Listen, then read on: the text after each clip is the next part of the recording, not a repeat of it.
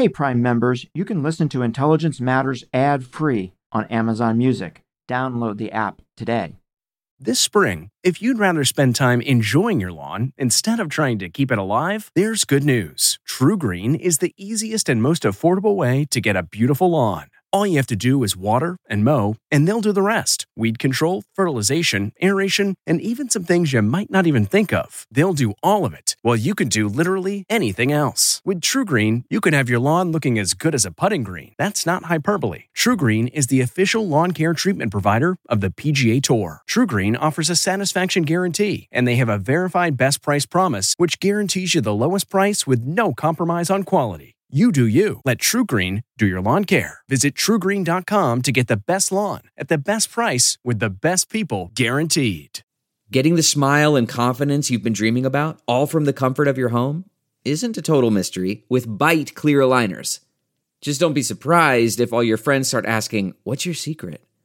Begin by ordering your at-home impression kit today for only $14.95.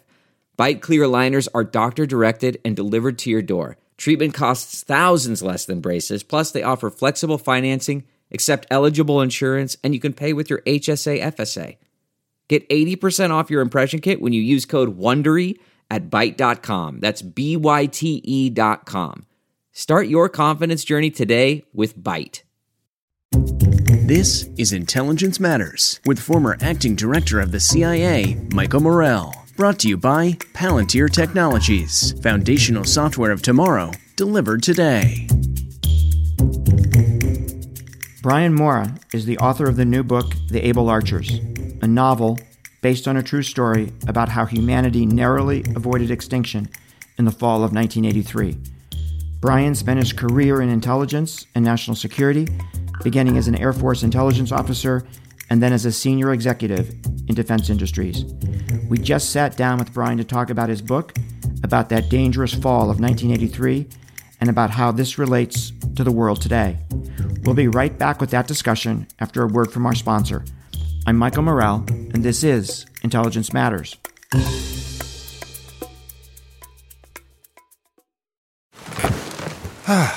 The comfort of your favorite seat is now your comfy car-selling command center, thanks to Carvana. It doesn't get any better than this. Your favorite seat's the best spot in the house. Make it even better by entering your license plate or VIN and getting a real offer in minutes.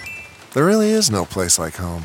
And speaking of home, Carvana will pick up your car from yours after you finalize your offer.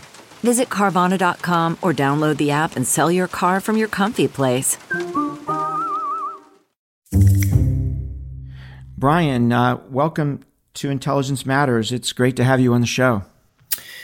Well, Michael, thank you. Thank you very much for the invitation. I'm glad to be here.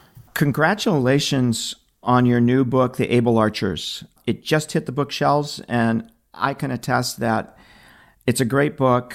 It's a page-turner. I could not put it down. I read it in 2 sittings of a few hours each.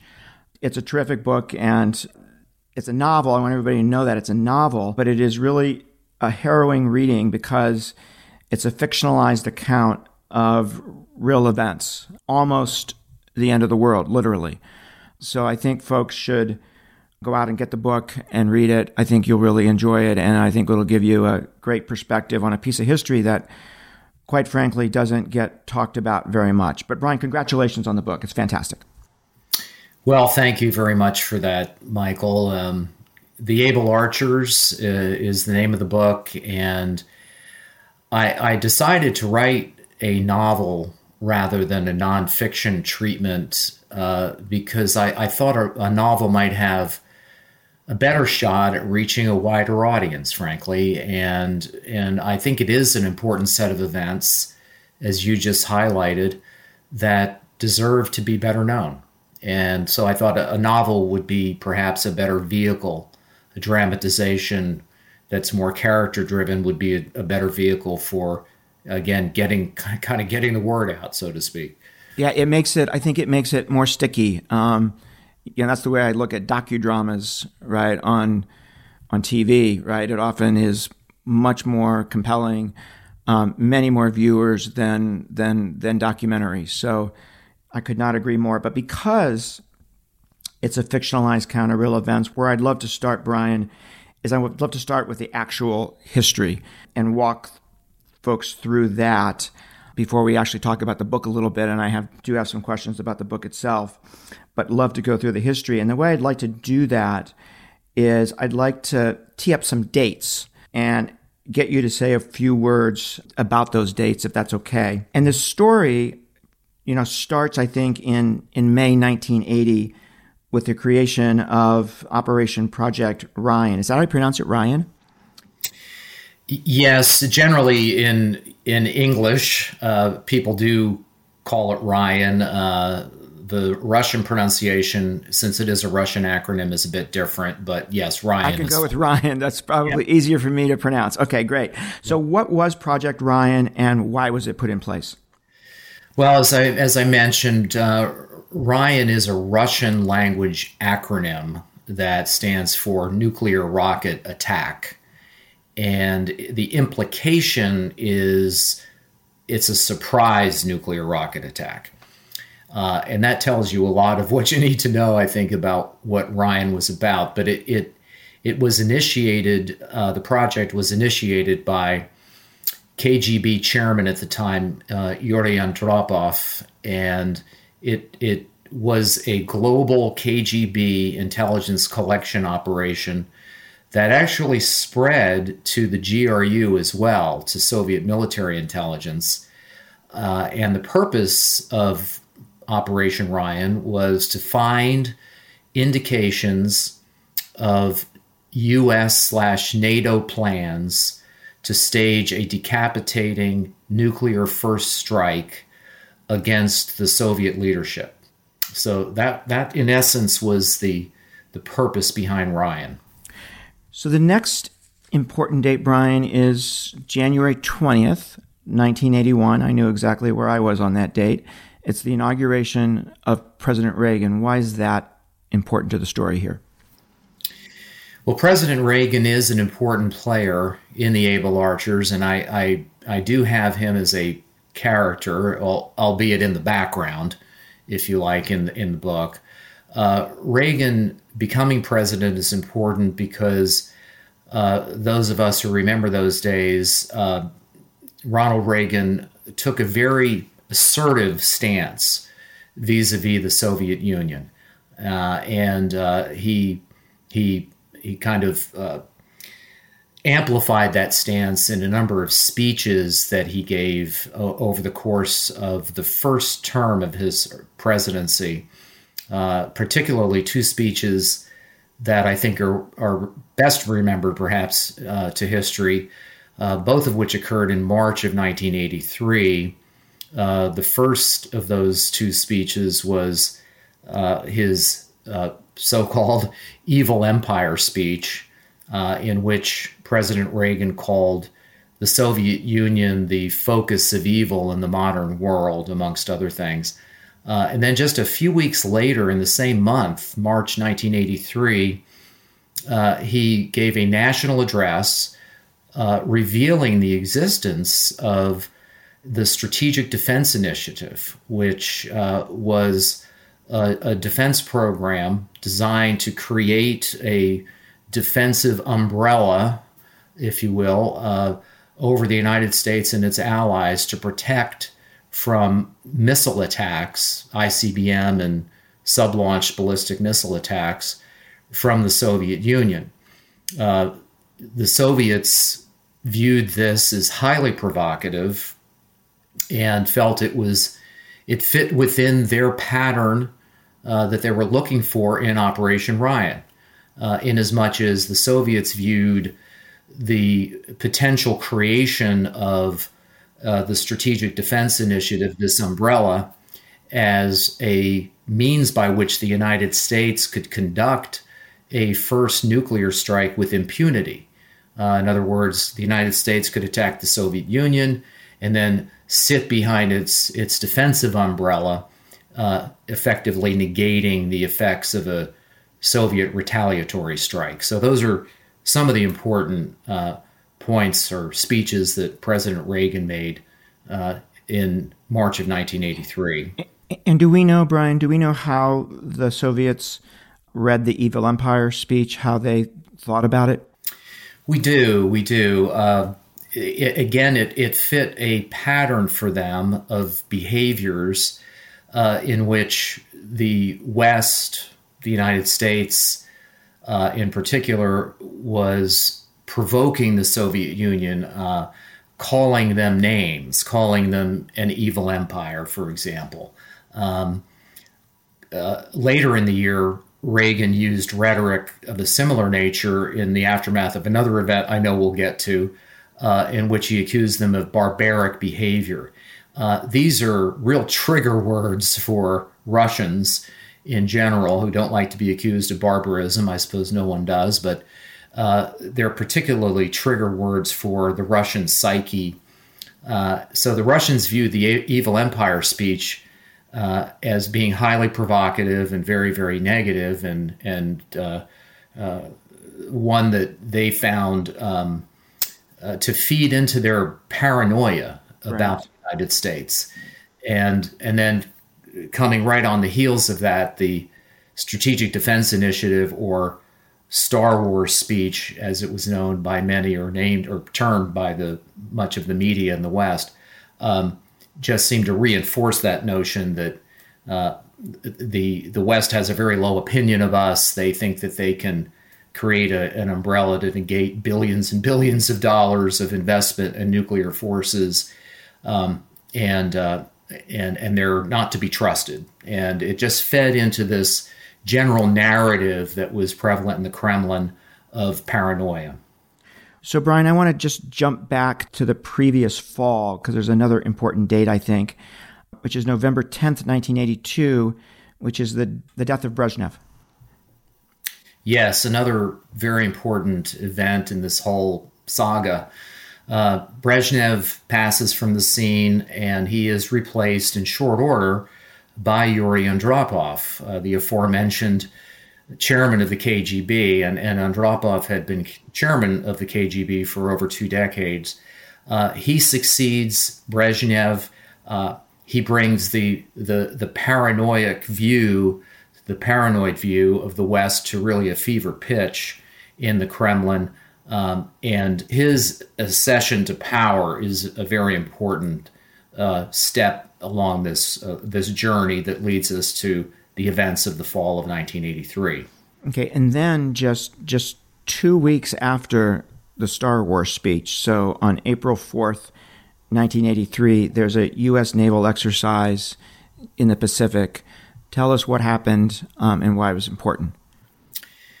Yes, the U.S. Navy staged the largest exercise it had ever staged after World War II in the Pacific in late March and early April of 1983, called Fleet X-83, in which the U.S. Pacific Fleet sent 3 carrier battle groups up into the Sea of Okhotsk, which is in the northern Pacific.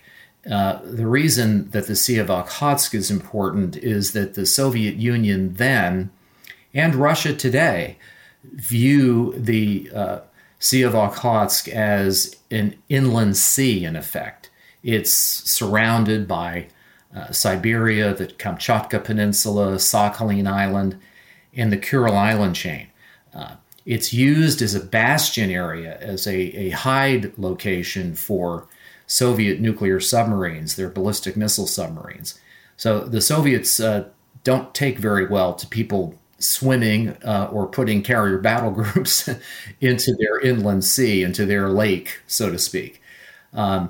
What the culminating event of that exercise was when 2 of those U.S. carrier battle groups were exiting the Sea of Okhotsk through the Kuril Island chain on the 4th of April, 1983, at the conclusion of this large naval exercise. 2 U.S. carrier battle groups were transiting south through the Kuril Island chain, and F-14s and F-4 fighter aircraft from those carriers overflew Soviet territory. And more insulting to the Soviets, the F-4s practiced mock bomb runs on Soviet military facilities in the Kuril Island chain. To make matters worse for the Soviets, they had a MiG-23 fighter base in the Kuril Islands, and not a single MiG-23 got off the ground during these incursions. So not only did the U.S. Navy conduct these mock bomb runs, but they got away with it without being intercepted by any Soviet aircraft. As a result of that incident, the Soviets issued a formal démarche to the U.S. ambassador in Moscow, complaining about these overflights as an act of war. And in the Soviet Far East, where this all occurred, air defense officers were purged because they didn't react to this obvious provocation by the United States. And it set up a series of events in which air defense forces in the Soviet Far East then went on a very heightened alert and began intercepting U.S. intelligence collection aircraft in an unprecedented way. And if you're a Russian officer or you're a Soviet officer out there and you've just watched a bunch of your friends get purged, you're not going to make that mistake again. So Brian, if you're a Soviet officer out there and you've just watched folks get purged for failing to respond to this U.S. overflight, you're not going to make that mistake. Which brings us to the really important date when things really heat up, which is September 1st, 1983. What happens? Yes, in the early morning hours, local time, Tokyo time, a Korean Airlines passenger flight, KAL-007 was its call sign, which was a 747 with 269 passengers and crew on board, was shot down by a Soviet air defense fighter just off the coast of Sakhalin Island. And the 747 crashed into the body of water known as the Tatar Strait, which separates Sakhalin Island from the mainland. And there were no survivors. And what happened? What did the Soviets see? How did they respond? Why did they shoot it down? What happened there? The series of events of that night were as follows. It really started with a planned Soviet ICBM test. And the Soviets would launch ICBMs from Central Asia, and they had a landing zone in the Pacific Ocean off of the Kamchatka Peninsula. So between the Kamchatka Peninsula and the Aleutian Islands off of Alaska. And because we knew about this test, the U.S. Air Force had an intelligence collection aircraft, which was based on a Boeing 707, flying orbits in that area off the Kamchatka Peninsula. The Korean airliner, just coincidentally, made a navigational error. Its crew made a navigational error, and they ended up flying through that orbit of that U.S. Air Force intelligence collection flight. And the U.S. intelligence collection flight returned to its home base in Alaska. The Soviets, by the way, never did conduct the ICBM test that night. The 747, the Korean airliner 007, continued along its way, its errant way, well north of the established planned flight route that it should have taken, and it overflew the Kamchatka Peninsula and overflew Petropavlovsk, which is the largest city in Kamchatka, but more importantly, Petropavlovsk is a major naval base for the Soviet and the Russian Pacific Fleet. It is the home base of a number of strategic submarine, ballistic missile launching submarines. And so as a consequence of that, it was a highly protected, very secretive place for the Soviets. So the 747 flies right over it in the middle of the night. Soviet air defense forces once again, this time they do react. They get off the ground. The fighters get off the ground, but they can't locate the 747. And the 747 continues along its way, unmolested across the Sea of Okhotsk, the aforementioned Sea of Okhotsk, and is undetected by the Soviets again until it approaches Sakhalin Island. Once it approaches Sakhalin Island, the Soviets do detect it. Their radar systems do detect this flight, and the Soviets send up several flights of fighters to intercept the 747. They eventually, one of them, an Su-15, Sukhoi 15, does eventually effect a successful intercept and shoots the aircraft down just off of Sakhalin Island. Now, we do know that the fighter pilot of that Su-15 did attempt to make contact with the 747. He fired tracer rounds across the nose of the aircraft, but it was the middle of the night, and the air crew on the 747 probably wasn't paying a lot of attention to what was going on outside of the aircraft, so they never saw these tracer rounds. And since the aircraft was unresponsive, the 747 was clearly violating the Soviet border. The Soviets gave target destruct orders to that fighter pilot, and he successfully engaged and shot down the 747. We're going to take a quick break to hear from our sponsor, and we'll be right back with more of a discussion with Brian Morra. Delve into the shadows of the mind with Sleeping Dogs, a gripping murder mystery starring Academy Award winner Russell Crowe. Now available on digital. Crowe portrays an ex-homicide detective unraveling a brutal murder he can't recall. Uncovering secrets from his past, he learns a chilling truth. It's best to let sleeping dogs lie. Visit sleepingdogsmovie.com/Wondery to watch Sleeping Dogs, now on digital. That's sleepingdogsmovie.com/Wondery. So the story moves forward here, Brian, to September 2nd and 3rd, just a day and 2 days later. The issue I'd love you to talk about is the heroism of someone named General Donnelly. Yes, General Charles L. Donnelly Jr. was the commander of U.S. Forces Japan and 5th Air Force. He was dual-hatted, as they say in the military, at the time of these events. And General Donnelly really deserves a lot of historical recognition, which he's never really gotten, I think, for being one of those individuals who prevented an escalation to World War III in the fall of 1983. So what happened on the dates that Michael describes is that as the U.S. and the Soviets both were attempting to, number one, look for potential survivors from this aircraft, the KL-007, and secondarily, in an attempt to find the black boxes from that aircraft, there were a great number of aircraft, military aircraft, as well as naval ships that were converged around the crash site in a very narrow area.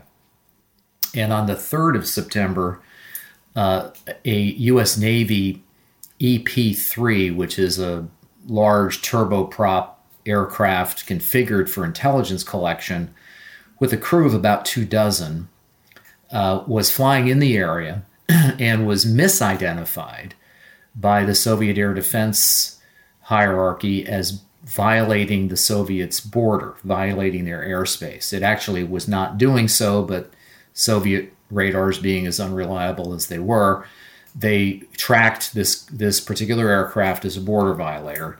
As such, they scrambled MiG-23 fighters to intercept the EP-3, and they were given target destruct orders. In other words, they were told to shoot it down. We were intercepting these communications in near real time, and we knew what was going on and that these MiG-23s were out after the EP-3. In the command center I was working in, I was the chief of intelligence analysis there. We were able to alert the pilot and co-pilot of that EP-3 that they were in mortal danger, and they took evasive action, which for them, their only real evasive action was to dive from their nominal altitude of about 25,000 feet, dive for the wave tops, and in an attempt to lose the MiG-23s and use the clutter, the radar clutter from the wave tops as a way to camouflage their position from those MiG-23s. Simultaneous with that evasive maneuver, General Donnelly, again, the commander we mentioned a moment ago, had pre-positioned F-15 fighters on combat air patrol. And at that particular point in time, there were 4 F-15s on combat air patrol flying over the northernmost island of Japan, which is Hokkaido. And General Donnelly ordered them to intercept the MiGs, and which the F-15s did do, and they successfully intercepted the MiGs. The MiGs, meanwhile, were diving for the wave tops themselves in an attempt to find that EP-3, which they did not. The EP-3's evasive maneuver worked. The F-15s had a successful intercept on the MiG-23s and were in a position to shoot them down. General Donnelly, very cool-headedly, told the F-15 pilots, once he knew the EP-3 was safe, once he knew the Navy plane was safe, he ordered those F-15s to return to their cap position. And he famously, at least to those of us present, said, I'm not going to start World War III this afternoon. So there's a hero on the U.S. side, General Donnelly, and on September 27th, 1983, there's a hero on the Soviet side, Lieutenant Colonel Petrov.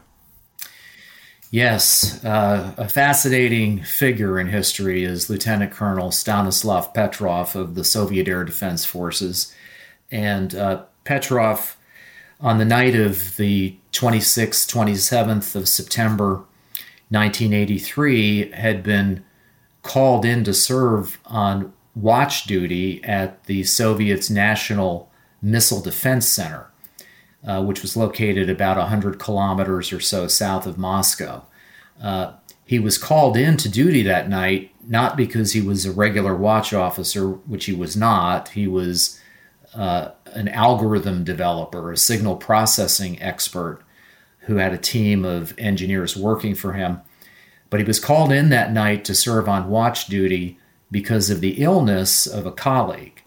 So Petrov is there in the National Missile Defense Center, and shortly after midnight on the local time, Moscow time, on the 27th of September 1983, the Soviets, relatively new, they'd only been on orbit for a year or so, missile defense, missile warning satellites picked up indications of intercontinental ballistic missile launches from Grand Forks Air Force Base in the United States. The confidence level, according to the satellites, of these launches was quite high.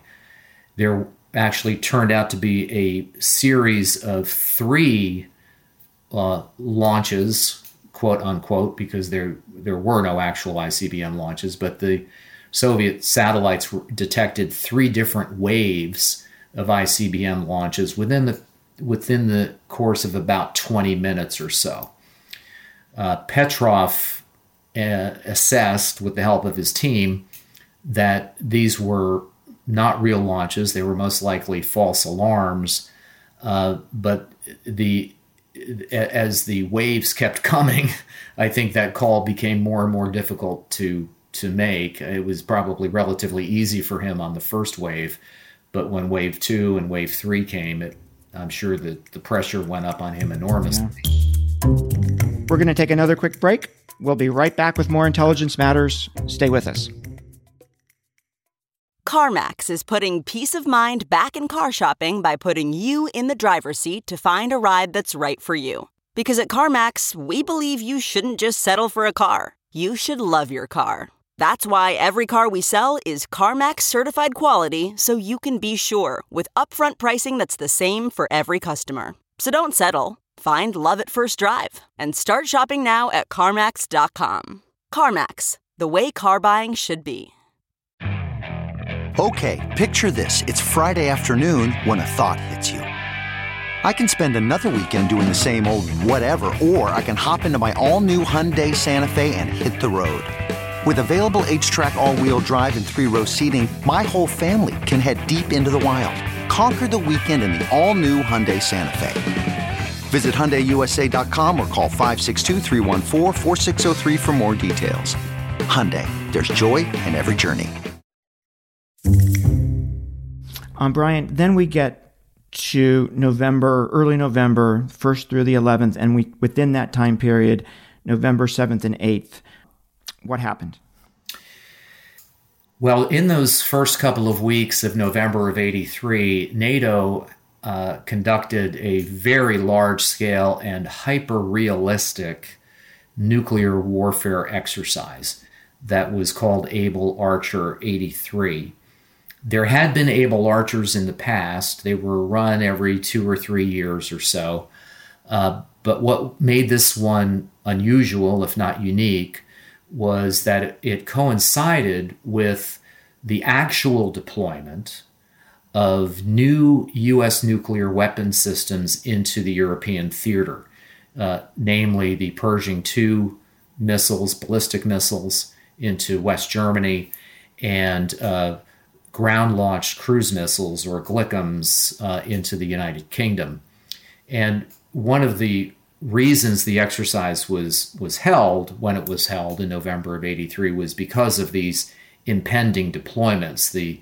It made sense from a NATO standpoint that they wanted to test command and control procedures relative to these new weapon systems that were coming into the theater. Unfortunately for the world, it couldn't have come at a worse time. The paranoia in the Kremlin had reached a crescendo. Remember, we spoke earlier in the hour about Operation Ryan, and this Able Archer 83 exercise seemed to fit perfectly with the kind of indications of a surprise nuclear attack that the Kremlin, Yuri Andropov, had been looking for now for several years.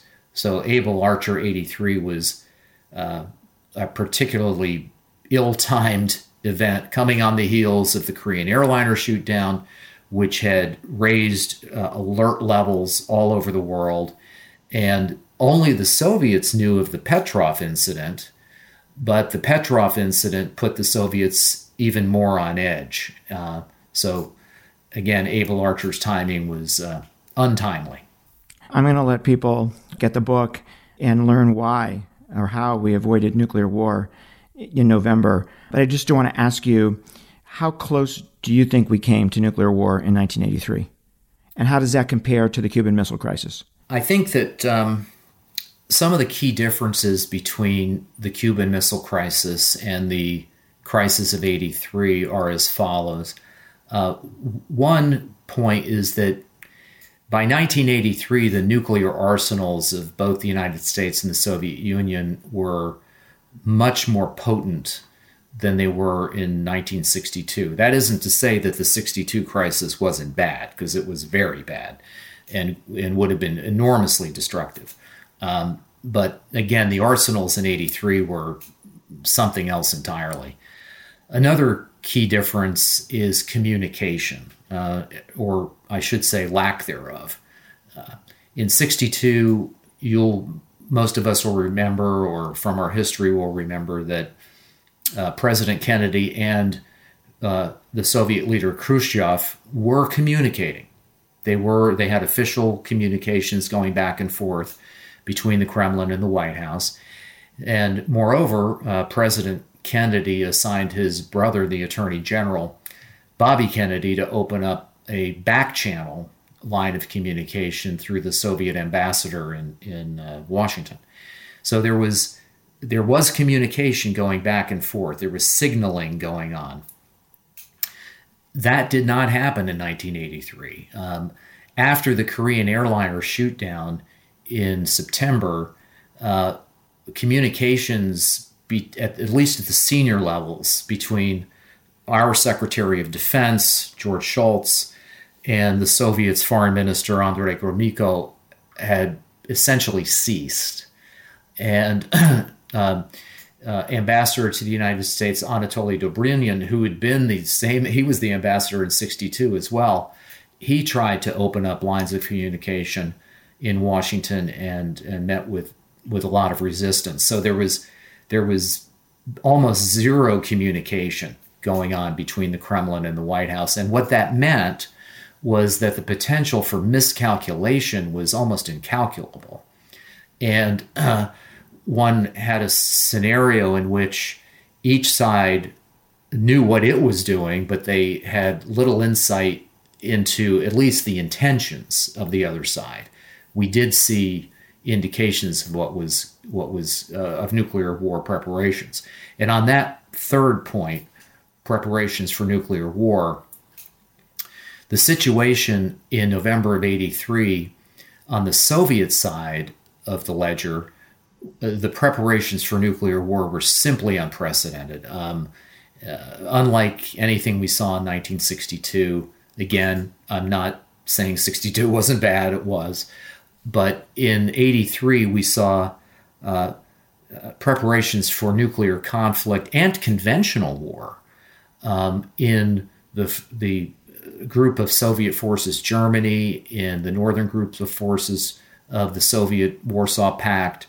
So theater nuclear forces going on alert in an unprecedented way, conventional forces being sent to the field with 2 weeks of rations and ammunition. On the strategic side of the ledger, we saw alerts that were unprecedented in the Soviet bomber force. And most alarmingly, we saw the Soviet ballistic missile submarines leave their ports and go to their wartime launch locations under the polar ice cap. So the preparations were chilling. So, Brian, I think one of the amazing things about the book is that you're a player. You, Brian, are a player in this story. One of the characters in the story is your alter ego, which doesn't come through. I mean, you told me that later, but that makes it even more chilling. So when folks read this book, realize that Brian is a player. And just very quickly, Brian, who are you in the story? Well, there are two main characters in the book. One is an American and one is a Soviet. And the American character is an Air Force captain named Kevin Katani, and he is my alter ego. But he is based on me, but he's really an amalgam of not only my experience but that of others that I knew at the time. So he's a blend. So I would suggest to readers not to take everything Katani does, says, or experiences as my personal experience, although there are critical moments that were my personal experience, like the night of the Korean airliner shootdown, for example. What meaning does all this have for today? I mean, we are wrapped in this crisis of Russia's invasion of Ukraine. What should we take away from the Able Archers about today? Well, as we know, Vladimir Putin has already played the nuclear card, in a sense, in this current crisis. He's issued veiled warnings about nuclear war. His foreign minister, Lavrov, has issued not so veiled warnings about the potential use of nuclear weapons. So there is a specter of nuclear war, the prospect for at least a theater nuclear war, that hangs over the current crisis and is clearly influencing decision making, at least on the part of NATO. So I think there's that similarity. I think the the book, The Able Archers, is largely about crisis management at the end of the day. I mean, it's really about how does one navigate through a potentially existential crisis for the world.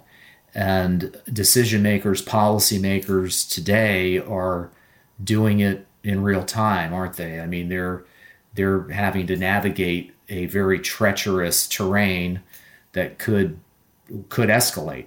The escalatory arc of the crisis today could mean cyber attacks. In the last day or so, chemical weapons attacks have been discussed, and then, of course, the specter of kind of nuclear hanging over things.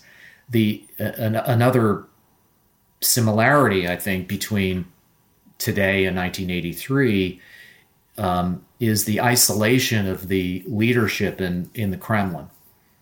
And in 1983, Yuri Andropov was, as we've already discussed, a rather paranoid individual who had initiated this Operation Ryan program.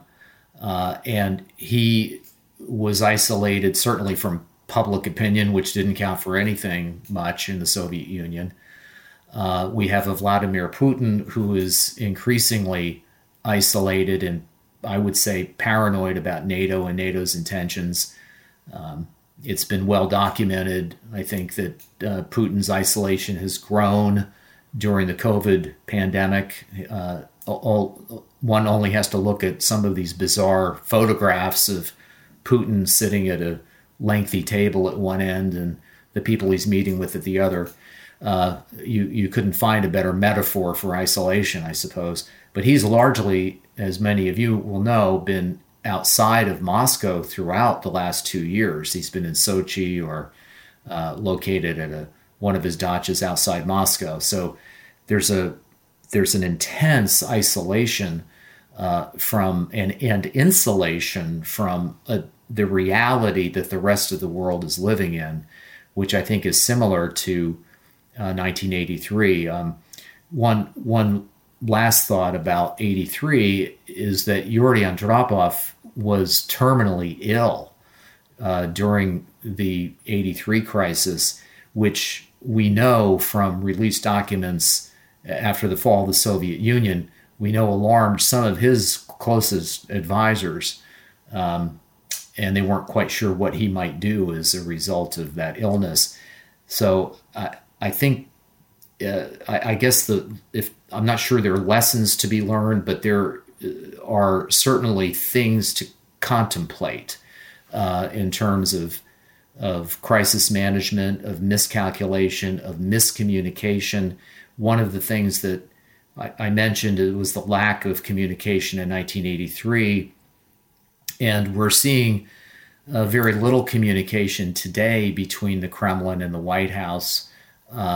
We have other interlocutors who are attempting to have communication, like President Macron of France and the Prime Minister of Israel. But lack of communication is not a good thing during a crisis like this. It can lead to miscalculation, particularly when I think we have two sides that really don't understand each other very well at all. Exactly. Brian, thank you for bringing the crisis of 83 to life, both for us today and, more importantly, in your book. And I think you did it, in a work of fiction that is very powerful. I hope the book does extraordinarily well. The book is Able Archers, and the author is Brian Morra. Brian, thanks for joining us. Michael, thank you very much. I appreciate the time. That was Brian Morra. I'm Michael Morrell. Please join us next week for another episode of Intelligence Matters. Intelligence Matters is sponsored by Palantir Technologies, foundational software of tomorrow, delivered today. The show is produced by Olivia Gassis, Jamie Benson, Paulina Smolinski, and Ashley Armstrong. For more from this week's show, visit cbsnews.com. Intelligence Matters is a production of CBS News.